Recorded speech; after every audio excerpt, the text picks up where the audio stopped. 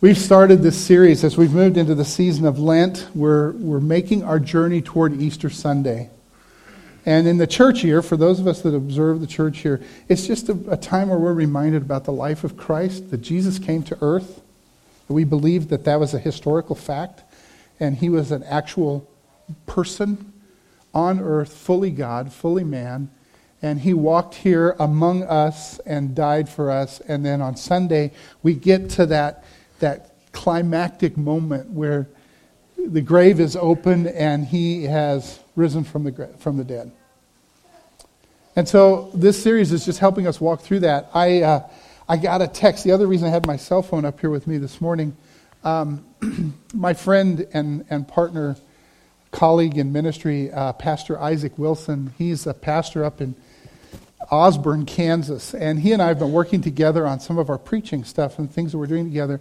And he's doing the same series. I kind of constructed the series, the theme of it, and he and I have decided we're going to try and preach similar things through this year. And so he's doing this as well. He's doing Unexpected Jesus up in Osborne this morning, and he sent me a text and he said, "Our church is praying for your church that you will meet with Jesus today." Isn't that great? And he gets to tell his people, if you're in Wichita, go by Northwest Free Methodist because they're doing the same series we are. And it's really exciting. So Pastor Isaac and Osborne folks, if you're listening on the internet this week, thank you guys. God bless you. This week I'm talking about the humanity of Christ. And whenever I say the word humanity, I go back to the words of the journalist who was commentating while they were running newsreel when the Hindenburg came to the United States. You guys remember that? You've probably seen the film footage. I'm sure you remember the words because they became immortalized as the Hindenburg caught fire and this airship just burned up right when it was supposed to be landing and docking. The journalist cried out, and it was recorded on the film footage, "Oh, the humanity." The loss of life, so poetically contained in those three words, that these people who had come all the way across the ocean on this incredible machine, their lives were just snuffed out because they were just human after all. Oh, the humanity. And so we've been talking about Jesus and going back and trying to reconnect with some things about Jesus that we might forget or just walk around and not pay attention to very often. And this morning we want to think about how Jesus was human. And last week I went through kind of a fun thing. We had some different artists' renderings of what Jesus might look like or how they view Jesus. And this is one that I said, if you come into my study here, it's up on my wall. I grew up with this picture on the wall of our home. It's called Solomon's Head of Christ. He's an awfully good-looking, blue-eyed Jesus. Probably not accurate at all because he has very, very European features. This one isn't very attractive, is it? But I mentioned to you last week that this one is a forensic reconstruction done from a skull that was found in Israel that has been dated to the time of Christ. They took it to the United Kingdom, and some anthropologists reconstructed the facial features, and they kind of came up with that this is some Palestinian Jewish guy that lived at the time of Jesus. This is probably the closest we can come to what Jesus would look like. But you and I know that there's a lot of assumptions to that. I mean, that's like taking another white guy from Kansas and saying he looks like me. And we all know that there's only one, and for that we're all grateful. But this is, giving us an idea of what maybe his ethnic features were. And it reminds us that Jesus came to earth and he took the human form. And it might be bothersome to us a little bit because when we think about needing God, we don't often think that we need a God who has been human. We need a God who is like deity.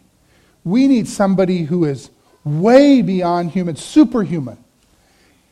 And in fact, in American pop culture literature, superheroes have taken on an enormous theme in our culture. And they're making film after film based on these superheroes. And you can't hardly go to the theater these days without another iteration of Marvel's superheroes. And they're fun and they're great stories because we all want somebody who has more going on than we do. They are stronger, they're faster, they can see through stuff, they can fly around the world quickly, they can intervene and stop trains that are crashing and pick up cars and throw them and stop invaders from outer space. We don't need more humans. We got lots of humans.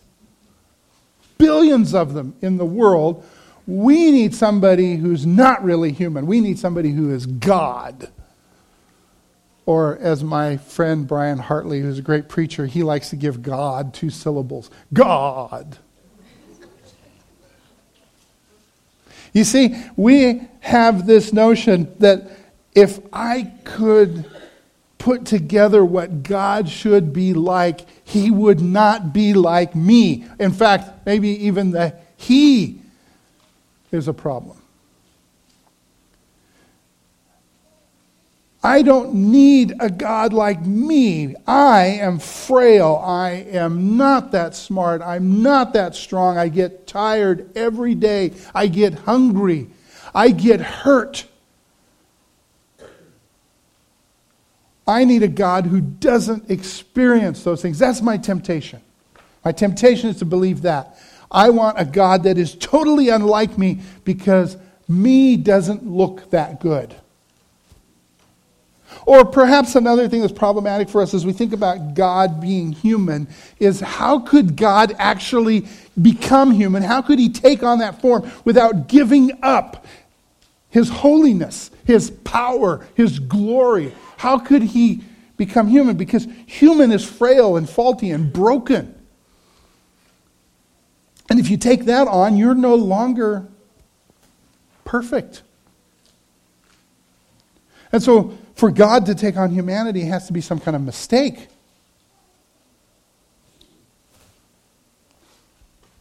Or maybe just in our rational way of logical thinking, there's no way that Jesus could actually be both at the same time. Maybe He was God, but when He came here and He was born as a baby, He waited for someone to change His diaper. God doesn't need that. He waited for someone to feed Him and burp Him. How could that be God? So maybe He had to depart from His divinity to live among us for a while, and then He went back and took it on again. There have been all kinds of arguments down through history about how this is impossible. But we, as followers of Jesus Christ, we hold to this truth. We hold tightly to this truth because it's very important to us that He was fully God and fully human at the same time, at the same moment. And so I want to refer you to this passage in Hebrews. The writer of the Hebrews is talking about Christ who came into the world. So in Hebrews 2, 5 through 10, we read this. And furthermore, it's not angels who will control the future world we are talking about. For in one place, the scriptures say, what are mere mortals? Now, let me stop there for a moment. And instead of the words mere mortals, just in your mind read humans. What are humans? That you should think about them, or a son of man that you should care for him. Yet for a little while you made them a little lower than the angels and crowned them with glory and honor. He's talking about all of humanity here. Made humans just a little bit lower than the angels and crowned them with glory and honor. You gave them authority over all things. Now when it says all things, it means nothing is left out. But we have not yet seen all things put under their authority. We would probably agree with that, wouldn't we? We're humans and we haven't seen all things put under our authority yet. what we do see is Jesus, who for a little while was given a position a little lower than the angels, just like us. And because he suffered death for us, he is now crowned with glory and honor. Yes, by God's grace, Jesus tasted death for everyone. God, for whom and through whom everything was made, chose to bring many children into glory. And it was only right that he should make Jesus, through his suffering, a perfect leader, fit to bring them into their salvation. So I highlighted that. Jesus, through his suffering, a perfect leader. So keep that in your minds, or if you've got your Bible open, kind of keep your finger pointed there for a little while. You see, Jesus taking on human form, becoming fully human, and at the same time being Jesus Christ, fully God, is a brilliant form of sacrifice. That's what I would suggest to you. It was a brilliant form of sacrifice that he became both. And even though we can't understand how fully, completely, totally, all-powerful, almighty God, at the same time gets hungry, gets tired, has to sleep, stubs his toe, bleeds, and dies as a human being. The two were fully in force all the time at the same time. And so we have a term for this. Theologically, if you study theology and you start to work it through what we call Christology, we have a term for it called the hypostatic union. Some say hypostatic union, so if you hear that in a moment, forgive them. I say it right. Hypostatic union is how can you have this union where these two things are together at the same time, fully God and fully human, in one being. Not God over here, human over there with some kind of a divide between them. No, the two completely together at all the same time. How could it be that human flesh once housed God? Well, some of you know that I'm kind of a fan of physics. And I like to say, although I'm glad I didn't, I like to say that if I had studied anything else in college, I wish I'd been a physics major. And so bear with me a minute because there's a short video, I hope this works, on how you can explain the hypostatic union through the laws of physics. So if you're a science person, you're going to love this. In physics, a particle is an object with a specific mass and location in space. Think cannonballs and baseballs, specks of dust and atoms. A wave, on the other hand, is an oscillation of energy through space. Think of sunlight or a radio wave or your microwave oven. In traditional physics, these two things are mutually exclusive. That is to say, something is either one or the other. If it's a particle, by its very nature, it can't be a wave, and vice versa. But as scientists began experimenting with smaller and smaller particles, they made a mysterious discovery. At its most basic level, matter exhibits the characteristics of both a wave and a particle at the same time. In experiments with electrons, for instance, sometimes these particles would exhibit the properties of a wave, and other times the properties of a particle, depending on the method of observation. The term wave-particle duality describes this conundrum, that the most basic particles of matter have the nature of a wave and the nature of a particle at the same time. Albert Einstein put it like this: we have two contradictory pictures of reality. Separately, neither the wave theory nor the particle theory fully explains the phenomena, but together they do. The concept of wave-particle duality is a helpful analogy for talking about the incarnation. What happened, that is, when God became flesh in the person of Jesus Christ. Christians have always maintained that in Jesus, two distinct and different natures, our human nature and God's divine nature, came together in one person. Traditionally, theologians have used the term hypostatic union to describe this conundrum. Hypostasis is a Greek word that means existence or substance, and the hypostatic union refers to the idea that two natures, the human and the divine, were united together in one individual existence. But how should we understand this? Was Jesus some sort of half-God, half-human hybrid? Was he only sometimes God and other times human? Did the coming together of the human and divine natures create some new third nature that had never existed before? None of these suggestions will work, but then what will? And this is where the analogy of the wave-particle duality comes in handy. Because just like in physics, two incompatible natures, the wave and the particle, coexist inseparably and without contradiction in a single entity, so too with Jesus Christ. In him, the divine nature and the human nature were always fully present in the same person. Every activity of the human Jesus was also, at the same time, an action of God, and anything that God did in, through, and as Jesus Christ was something that the human being, Jesus of Nazareth, did. To modify what Albert Einstein said about the wave-particle duality, neither the human nature nor his divine nature separately explains the phenomenon of Jesus Christ, but together they do. Now, this is difficult to grasp, how Jesus could be both God and human at the same time, but the ancient theologians continually stressed it as something essential to our relationship with God.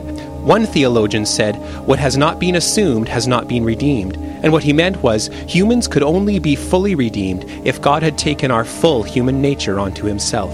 Another theologian said, "He became like us so that we might become like him." And what he meant was, Jesus shared fully in our humanity so that we could share in his life with God. In the book of John, it says it like this: "In the beginning was the Word, and the Word was with God, and the Word was God. And the Word became flesh and dwelt among us." Okay, so we have this thing going on in physics that Albert Einstein observed, that if you go all the way down to a particle, if you go as small as you can observe, that you find out that everything has this duality. It can be observed as particle and as wave. Excuse me. I don't fully understand it. I'm not a physicist. Some of you are much more scientific than I am, and you might be able to help us out. But here's what I gather from that is that Einstein said, the only way we can explain these things in the known universe is if they're both at the same time. So if it's possible for that to be true in the known universe of stuff around us, and it's in leaves outside or water droplets that fall as rain, it can also be true in the person of Jesus Christ, that at the same time he has this dual characteristic, this hypostatic union. So in the video, they referred us to a couple of early church fathers, and I have to say one of my favorite is Athanasius. And Athanasius said this. He said, "Jesus became what we are that he might make us what he is." You see, he became fully human so that he would demonstrate for us that it is possible to be fully human and entirely capable of honoring God. Entirely capable of doing things that were godly and holy. So we don't have to say, I'm only human. Because the truth is, you're not only human. You are human, but you're not just human. You are also a child of God. You are also created and recreated in his image. And so we have this, in a sense, some kind of a duality in us as well. That we're not going to say, I am God, but we would like to say, I would like to be Christ-like. I would like to be godly. And so the importance of Christ being human, of Jesus having human form and actually bleeding and actually dying, is terribly important to me, because it gives me this hope that in my human life, even though I make mistakes and I mess up and I hurt people around me and I have regrets, at the same time it is possible for me to do things that are godly and holy, that will please God and bring honor to him. And it's in the person of Jesus Christ that I have that hope. And Athanasius said, Jesus did that. He became like us so that we could be altered and transformed and our lives can change to be like him. I want to quote another one. Augustine of Hippo, great writer of the early church, said, "Man's maker was made man, that he, ruler of the stars, might nurse at his mother's breast, that the bread might hunger, the fountain thirst, the light sleep, the way be tired on its journey, and the truth might be accused of false witness. The teacher be beaten with whips, the foundation be suspended on wood, that strength might grow weak, that the healer might be wounded, that life might die." one of the hard things about Lent, as we walk through the Gospels and we walk through the life of Jesus, we see what a cost it was for Christ to take on human flesh. That he was treated in these ways. So, when somebody treats us in these ways, when they make fun of us, abuse us, ignore us, we get to rest in the knowledge that they did that to him too. And yet he honored God. And yet he was godly. And so one of the significance of Lent is that we are reminded that it was costly for him to become human, but it is incredibly, unspeakably valuable to us that he did.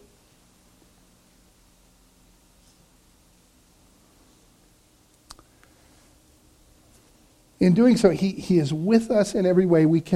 Scripture tells us that he can identify with every trial that we experience. Have you ever, in a moment of self-pity, said these words to somebody who's trying to comfort you or console you, but you feel sorry for yourself and you go, well, you just wouldn't understand because you're not going through this stuff. You don't know what it feels like. I'm here to tell you that we have a Savior who knows exactly what it feels like.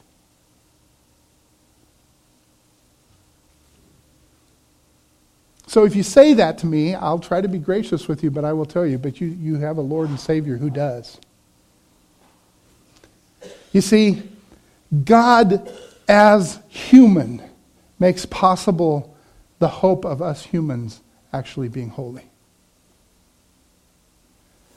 It makes possible the hope that we can live to honor God in this life. That we don't have to say, eventually I'll leave this life and then I'll leave all the problems and all the pain and I'll actually honor God at that point when I die.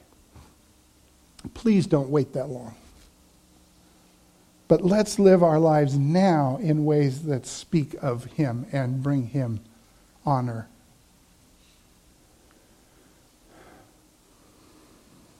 So if this is true, it gives us these incredible possibilities of grace. You see, what the human divine Jesus makes possible for us is that his presence can be at work in us as well as it was in him. When Jesus left and ascended back into heaven, after he died and was resurrected, he had gathered his followers around him and he gave them this one last command. He said, now you go back to Jerusalem and you gather there and you wait. Because I'm sending my Spirit. I'm sending a comforter who will come. And he says, I love this, and you will receive power. That was the promise. That was the last promise of Jesus while he was in human form. He said, and you will receive power. And so if that's true, and that anointing, that baptism of God's Spirit was available to the disciples and is available to us today, we get to have the power of God resident inside of us. That means that we no longer have to keep sinning. We no longer have to do things that seem to be outside of our power to change that displease God. That means that victory is not just victory in the cross, in the death of Christ, but it's victory in the life of Christ that lived in this world and experienced all the cruddy things of this world and yet brought pleasure to the Father.